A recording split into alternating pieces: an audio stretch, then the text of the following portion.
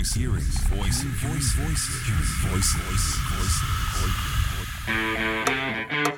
is Hearing Voices, conversations with the voices that bring the excitement of college sports alive.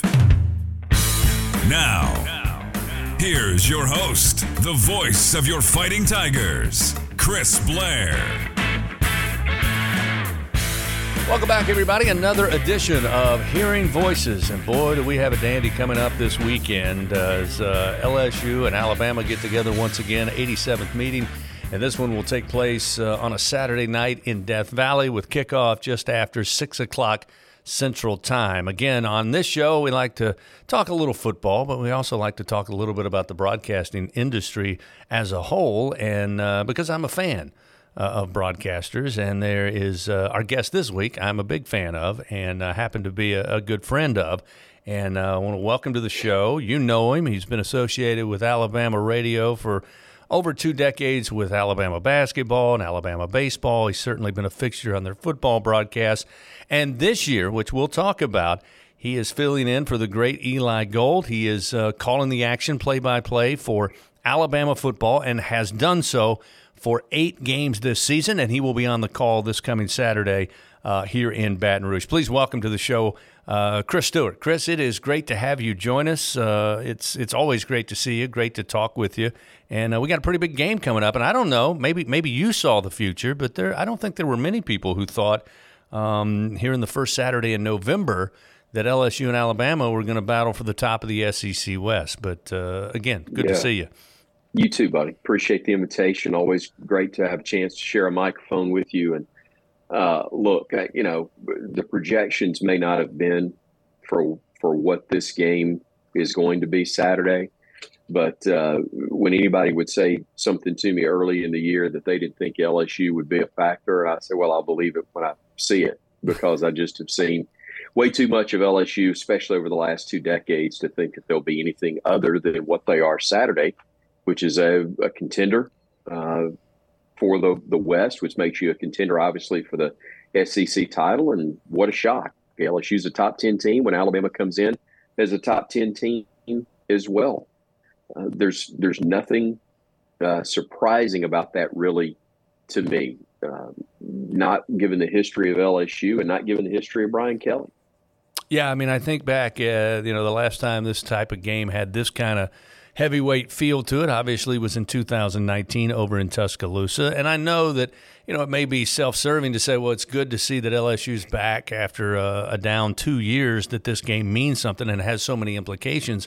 But frankly, I think it's just good for the SEC, and I think it's good for Alabama and for LSU for this game to have this type of focus on it. I know Coach Kelly talked about it on Monday in his presser, and Coach Saban, although he only went about 9+ minutes, he kind of mentioned the fact that, when these two teams get together, it's great when there's a lot on the line.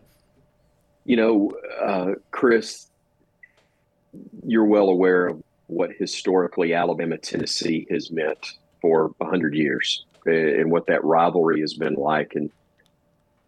And as Alabama won 15 straight in that series against the Big Orange, there were those that said, I'm not so sure that LSU hadn't far exceeded Tennessee in terms of being the biggest rival for Alabama.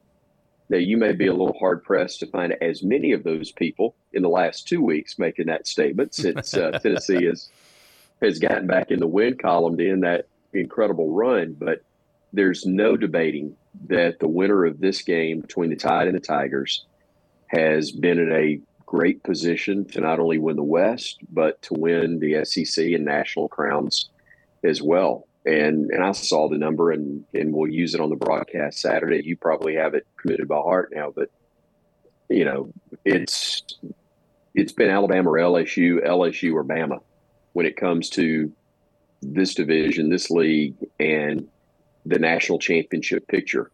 And I just think it's amazing and incredible, once again, from the Alabama perspective. We're sitting at 15 consecutive years now since Nick Saban's second year in Tuscaloosa. It's 15 consecutive years that Alabama has gone into the month of November and gone into this game with a mathematical shot at a national championship once again. Incredible run. It's so tough to get to November and still be in the mix based on what the setup is. Granted, Alabama's starting point is normally higher than most, but to go through and beat the teams that Alabama has to beat before they get to November, as anybody in the league does. I don't care who you're playing. It speaks volumes about the sustainability of the program. And I'm not surprised on LSU side that while there may have been a dip here or there, that those dips have been very few and very short-lived before they're back and right there in the picture for the national championship again. Well put. Chris Stewart, our guest this week on Hearing Voices, and I may be in the minority here, but and I don't know how many fans would agree with me, but I think that, Tennessee being where Tennessee is now is good for the SEC. It's good for the SEC East. It's good, believe it or not, for Georgia. It's good for Kentucky to be better.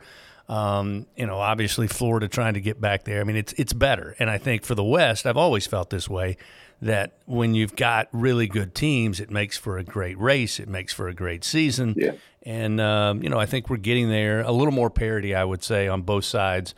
In both divisions. And who knows what's going to happen here when Texas and Oklahoma join. We'll see what the divisions look like, or if there's divisions, or if there's pods, and we'll worry about that when it gets here. I want to go back a little bit. Chris, as I mentioned, longtime fixture on the radio with Alabama. But this summer, we all learned, you probably learned well before all of us, that Eli Gold, one of the standard bearers in our business, certainly in sports announcing, certainly in college announcing, and by far in the SEC, was going to be unable to go due to health reasons, was trying to get healthy, and you were called upon, no question, no surprise, to fill in. And I know you always, and I've seen a bunch of interviews, I've read a bunch of articles, and I did this summer, this is a temporary thing, as you emphasized each and every time. But you get the opportunity to do this, which I know is a dream of yours, as it would be for probably many in the state of Alabama. But you're also kind of returning a favor, because it wasn't too long ago that you had a health scare of your own that stunned all of us. And, again, you had guys that are on your team, on the broadcast team, work at Alabama and the Crimson Tide Network, kind of fill in. So it almost seems apropos that you were at this position, at this place, at this time, and it was all perfectly rolled up. And I know it's something you didn't want to do or have happen. Right. But again, it kind of brings it all full circle. Well, you're absolutely right. And to address part of it, look, I grew up in this state, been an Alabama fan my whole life.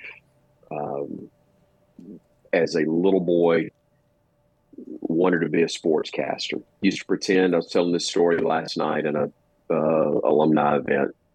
When I was 5 years old, I used to pretend that I was Coward Hosell. Yeah, I want to ask you about that. I thought. I want to hear. I want to hear that impersonation. Yeah, I'm not going to do the impersonation, but I wanted to be Coward Hosell because that's what I thought Howard Cosell's name was. That's how young I was at that time. But wanting to be a sportscaster, wanted to be a play-by-play announcer, and then getting the opportunity to do that at Alabama after. I got to know John Forney, who was legendary voice of the Crimson Tide from my childhood and before. Paul Kennedy, who I have great respect for and think was a tremendous broadcaster, still is. And then Eli, whose record and reputation speaks for itself, and he doesn't like it when I tell this, but who I listened to since I was a child as well. Those are to be next, whatever the amount of time happens to be. And there was a gentleman before John Forney named Maury Farrell, who actually broadcast games. He and John were partners, but Maury did the play-by-play and John did the color in the 50s through the very early 60s. But going back to 1953, I believe it was, when the network itself was founded. You know, Chris, I'm only the fifth guy that's ever done play-by-play for Alabama football. And whether it was one game, as was the case 2 years ago during COVID when Eli was sick and had an incredible run of 409 consecutive games to come to a close because of that and had to miss. And I was, given the opportunity to fill in for one game or this season. as I filled in for him as he's getting better. It is an unbelievable blessing. At the same time, the biggest blessing is that I'm well enough to do that, because 3 years ago today, I was in the midst of a 91-day consecutive hospital stay of my own, where, as you know, I had bypass surgery. Well, it was 4.5 years ago that I had a stroke in my sleep. And it was a miracle that I survived that. But 16 months later, it was found that I needed to have bypass surgery. It was successful, but I developed an infection somewhere along the way that put me back in for 91 consecutive days, and was as sick as I could possibly be, according to doctors, without actually dying. And in fact, my wife called in my closest friends and said, "You need to come up here and tell him goodbye. He's not going to make it." So that's how bad it was. But while I was out and missed the entire 2019 football season, and the first 2 months of basketball as well, Roger Hoover, Eli, Jim Dunaway were all guys, and there may have been others, and I apologize if I'm leaving them out, but those are 3 guys that I know filled in for me in different roles while I was gone. I hate the fact that it's for the reason that I'm having to do the play-by-play, and it has tempered my enjoyment of doing it because of the circumstances under which I'm doing the play-by-play for football. But I am so grateful that God spared my life and has allowed me to have the opportunity to return a favor, if you will, for Eli in this time, to hold his spot for him. And as I've been introduced with good intentions by others, but introduced as anything other than filling in for or any other phrasing other than temporary, I correct them very quickly. I said, "Look, I'm just a temp. I'm just the temp service right now. It's Eli's job, and he will have it as soon as he's able to get himself back in the booth. And we all hope it's going to be before the season's over with." Chris, again, I want to tell you, it's we all feel the same way. The same thing you talk about for Eli, wanting him to get back. We were all rooting for you, and we're so glad that you're back, you're healthy, and doing what you love. I wanted to ask him before we move on, talk about the matchup. I certainly wanted to ask you, how Eli is doing, because again, he's a fixture in our league. He's highly respected, well thought of, and everybody that works in the SEC on the radio side and TV side, for that matter, think the world of Eli. How's he doing? He's doing much better.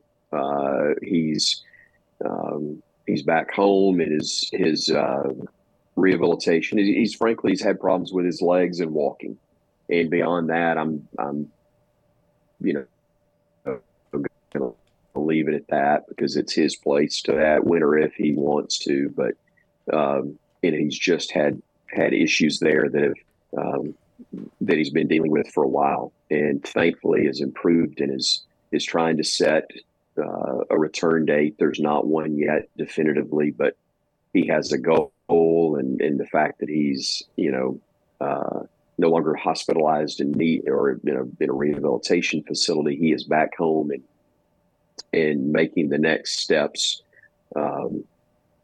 in order to be able to take his next steps. So that's a very, very good sign, and very grateful that he's recovered to that point where this can be a conversation. Absolutely. We certainly wish him back as soon as possible. Before we talk about the matchup, though, Chris Stewart, our guest this week on Hearing Voices, I just wanted to reiterate, and I've had this story on with numerous gentlemen that have been on this show talking about their careers. And while everybody knows who Chris Stewart is in Alabama and those who follow the SEC, it wasn't like as though, Chris, you just, again, as you said, grew up wanting to be a sportscaster. It wasn't as if you just showed up on campus in Tuscaloosa and said, "Hey, guys, I'm ready now. I'm of a certain age. I'm ready to do all the things that you have gone on to do at Alabama." What I mean by that is you've kind of risen through the ranks, as many of us have, doing different levels of play-by-play, whether it be high school, NAIA, Division II, FCS or FBS, Power 5. You've had that same route, and I think it's important when people listen to this show that we know the people that we listen to on a weekly basis, on a regular basis, but there was some dues paid before they had that opportunity. You're no different. Chris, it's kind of interesting, and I hadn't really thought about it from this perspective, but I guess it has gone, as you described, the way of many others through the different levels that you laid out perfectly. The one caveat that's different from so many, and what is such a blessing for me, is that I have done all of those things you talked about and been able to make those moves incrementally up the ladder, so to speak, if you want to use that term for where things have gone. But I've done so without ever having to live more than 45 minutes from where I was born.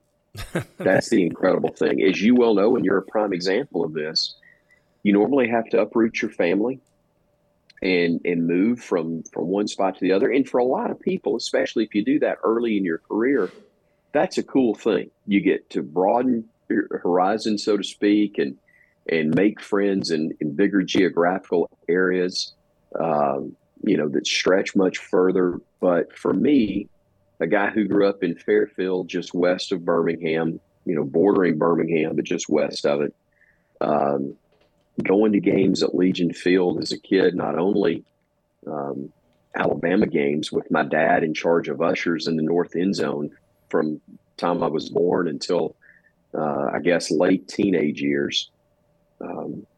And not only, Alabama games, but all of the pro teams that came through, Birmingham Americans, Vulcans, Stallions, Birmingham Fire, all of those incarnations of pro football teams we had. To do that as a kid and then, get a great opportunity as an undergrad at the University of Montevallo. As you said, an NAIA school at the time, now Division II program, but we had an incredible mass comm department where, I don't say this in a negative connotation, but nobody ever told me how to do play-by-play. I'm not sure they gave me any instruction whatsoever the first time as a freshman I sat down and put the headset on, but I was given tons of opportunities to learn it for myself and figure it out. Because as you know, you can get some direction, but you're either a play-by-play guy or you're not. And to become one takes time. But even with instruction and time, either you got it or not. Now, again, we're not brain surgeons. We're not splitting the atom or anything. But there is a unique skill set involved that, for whatever reason, we've been blessed and fortunate to have it. And there are a ton of guys that never get a chance to do it at the level you and I are that are every bit as good or better. We were just very fortunate to catch opportunities. So from an undergrad at Montevallo and working out of college in various jobs, local cable access, doing high school football play-by-play, that same local access channel grew to become a statewide cable channel that wound up getting the rights to do Alabama, Auburn, UAB games on a tape delay basis and doing games at all three campuses, and then becoming part of the Alabama team exclusively from a replay broadcast standpoint, and then added to the radio crew with baseball 23, 24 years ago. And very shortly after that, becoming the play-by-play guy in the midst doing Birmingham Southern and when they were in NAIA Power and in men's basketball and baseball, and just an opportunity to be heard, get exposure to the right people. And the next thing you know, you're looking up and you're not the young broadcaster anymore. You're 52 and you're getting ready to go to Tiger Stadium and do Alabama LSU in a top 10 matchup. And you go, you know what? Life's pretty good sometimes. It's pretty good. And mine's very, very blessed. If I ever learn how to read, Chris, I'm going to write a book. I got to learn how to read one first. But if I do that, I'm going to write one. And I don't know exactly what the title's going to be, but it's going to have something to do with dominoes. Okay. When I was a little boy, my grandfather would love to play dominoes.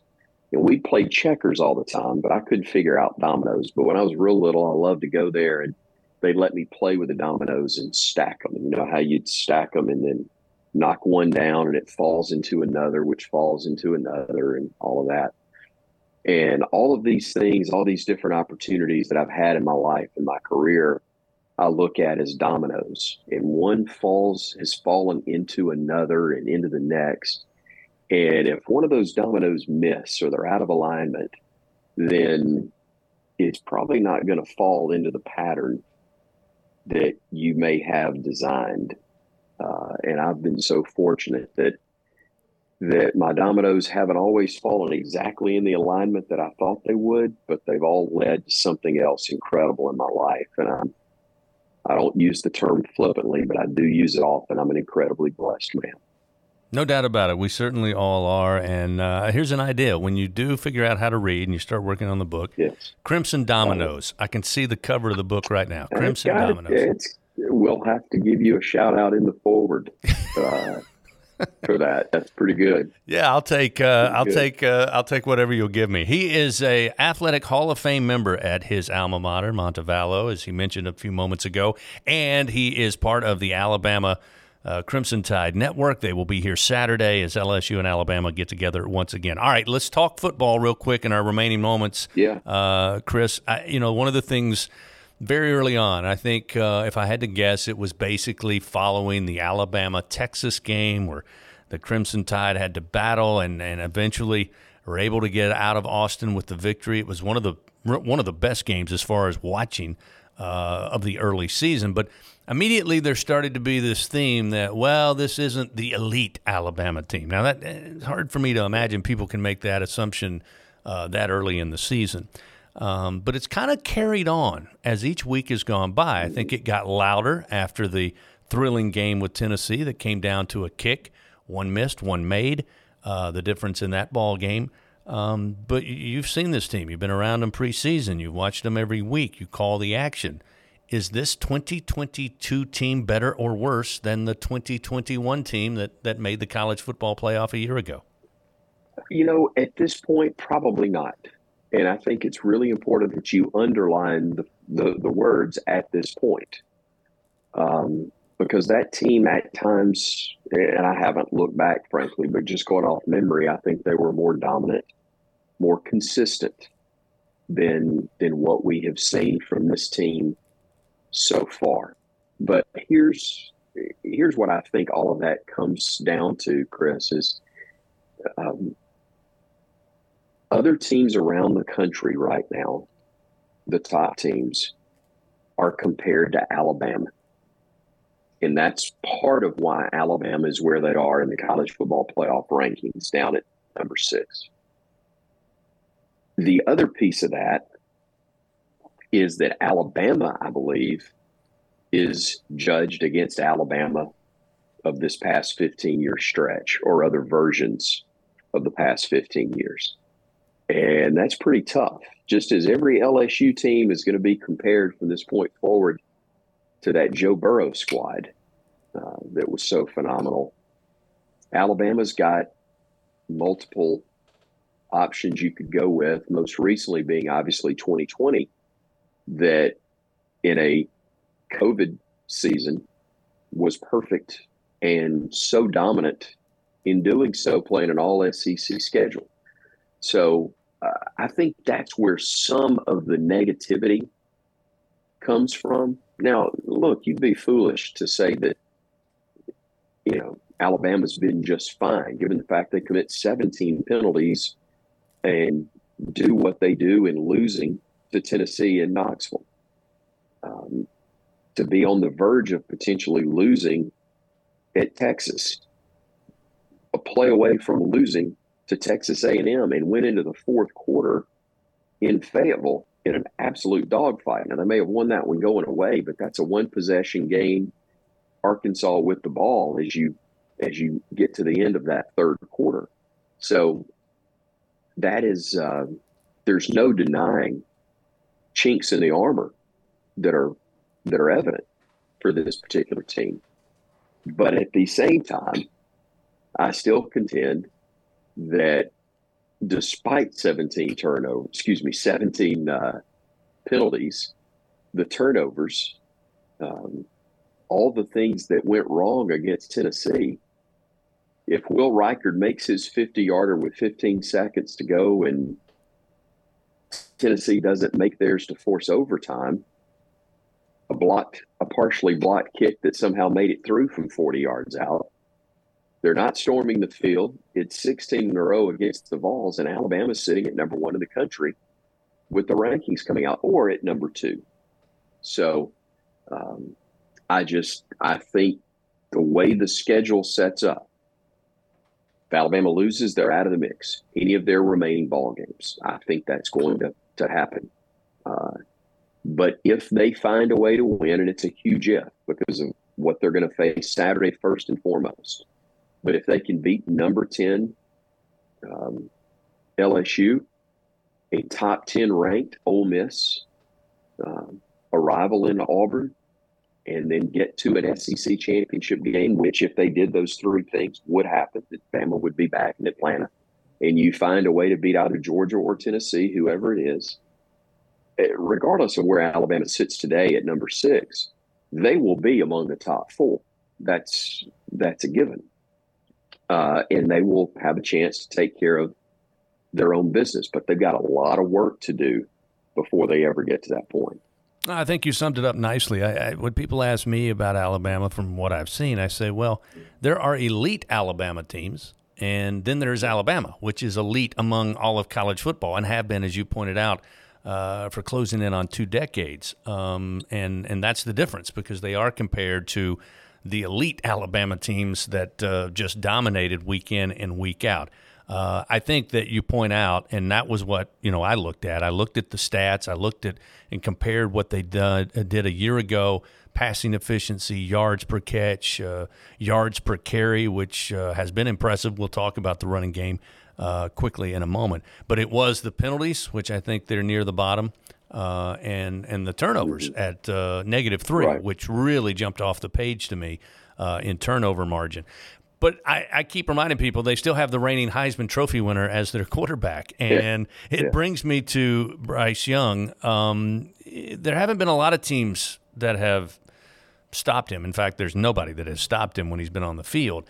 But to hold him in control, if you've seen it happen, how does that happen? How would LSU do that? Because of his dual threat and the ability to just keep a play going and eventually hit the home run. How do you slow him down if you're a defense?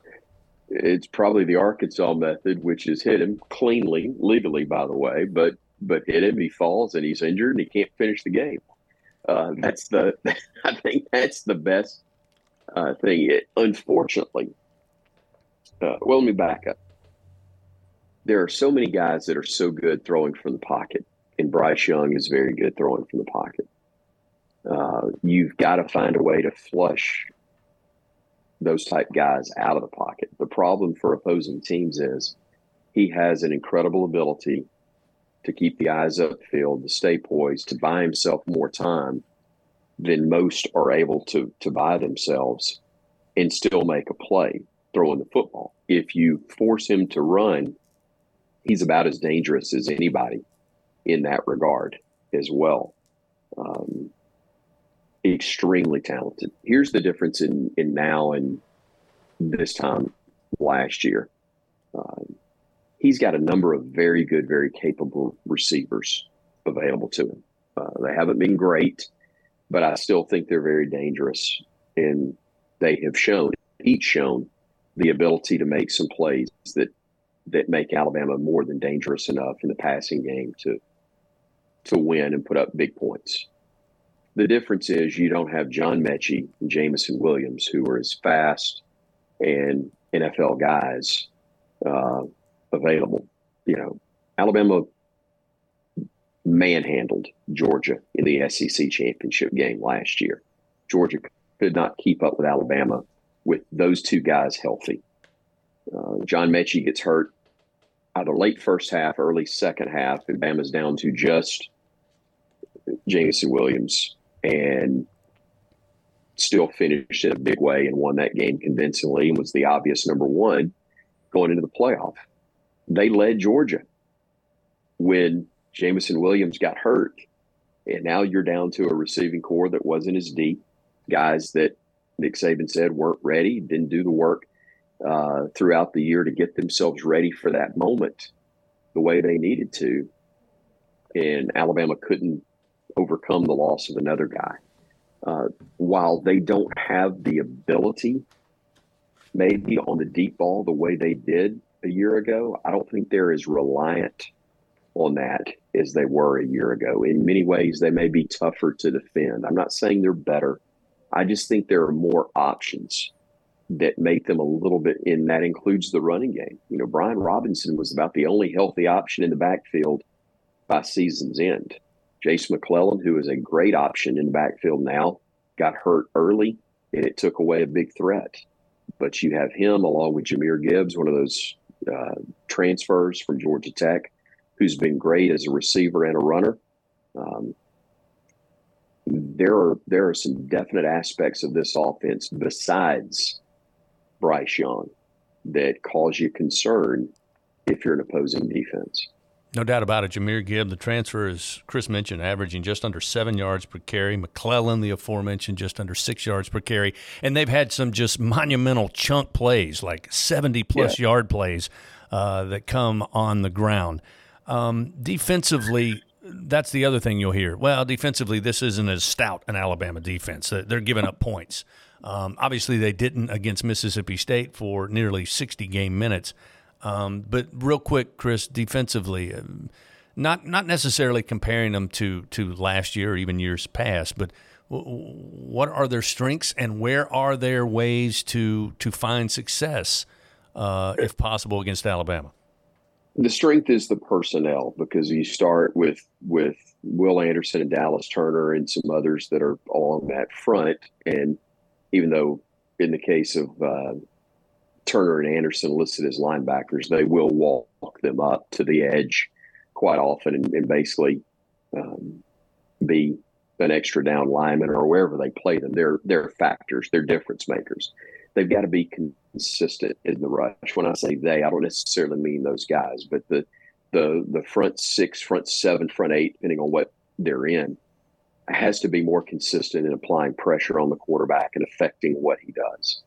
At the same time, the back end has to be more consistent. And one thing that helped, or I think is going to help, and LSU fans won't be happy to hear this, but it's getting Eli Ricks playing at the level he did last week. It was the first time we really saw him play extended snaps. He got the start against Mississippi State. They targeted him quite often, and they were not successful. He was very, very good. And if he plays at the level that we on both sides know that he's capable of, you have him on one corner with Kool-Aid McKinstry on the other.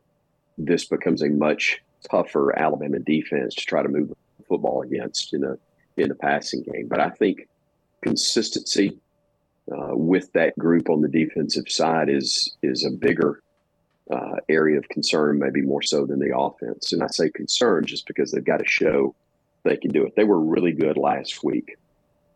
They were not as good the week before against Tennessee. Granted, much more explosive Tennessee team than Mississippi State. But you've got an LSU squad that I think would be more comparable, in my opinion, from what I've seen, to the Vols than the Bulldogs. And that can be a problem if you don't take care of it. Well, it certainly will be, I think, a matchup that, as I said to open the show, Chris, nobody saw coming 6 months ago. I know LSU fans are excited. Alabama fans, I don't know. I mean, I'm sure they're excited about Alabama coming over here, but it should make for a great atmosphere. We just got to keep the rain and the storms away, which, as of right now, checking the latest models, it looks like maybe we'll get wet early morning and into the afternoon. So maybe it's a blessing for all of us that Georgia and Tennessee are getting together and they're playing in the early afternoon and we get to play in the evening. And hopefully we'll be ready to go when Boot meets ball just after 6 o'clock Central Time. Looking forward to basketball. It is here. We'll get started next week, Chris. And I know that you and I share a mutual friend in of course, Coach John Brady, the legend, the SEC Absolutely. legend, as I like to call him. So we're looking forward to running into you guys on the basketball, and it should be, I think, an interesting year for SEC basketball as well. No, I agree with you. It's really talented. I know it's kind of a transition time for LSU, but that can be a dangerous time as well. And with the transfer portal, you can fix some things pretty quick, and you got a good one over there, and it's a pretty good resource for your head coach to be able to lean on from a color guy standpoint as well, that has a pretty good understanding of what it takes to win and get to a Final Four there at LSU. So I'm always glad to see you and to see Coach, and hope we can break bread this time. We haven't done that in a while. We need to be able to do that at some point here soon. We'll get our social director, John Brady, on it and make sure when we are in Tuscaloosa we can all get together. And you're right, Coach McMahon and even Coach Will Wade, we always had a great time visiting, but when they wanted to talk basketball, they always seemed to walk right by me and head John Brady's way. I'd go figure. Yeah, I understand. Well, Chris, completely. I deal with the same thing. Chris, great job on the call all season. You had some big moments. Hopefully not a ton of them coming up this Saturday, but we do wish you and the team a safe travel coming over, and we'll see you before kickoff on Saturday night at Tiger Stadium. So thanks for joining us again, and again, all the best. You certainly deserve it. Man, I appreciate you and all the kind words. And I'll say to you what I always say to my friends in our business when our teams are about to play. As you've wished me safe travels, but if you're coming here, be safe travels and have a great show. I can't tell you good luck, but I can tell you safe travels and have a good show, and mean that sincerely. How about that? That sounds good. Chris Stewart, our guest this week on Hearing Voices. Want to thank him for joining us. We thank you for stopping by, as we always do. And don't forget, we're going to be at Tiger Stadium. It's going to be electric, and it's going to be Alabama and LSU once again. Harrison Valentine on the ones and twos. As always, fantastic job. Be back here next week. Hope you'll join us. This is Chris Blair, still Hearing Voices.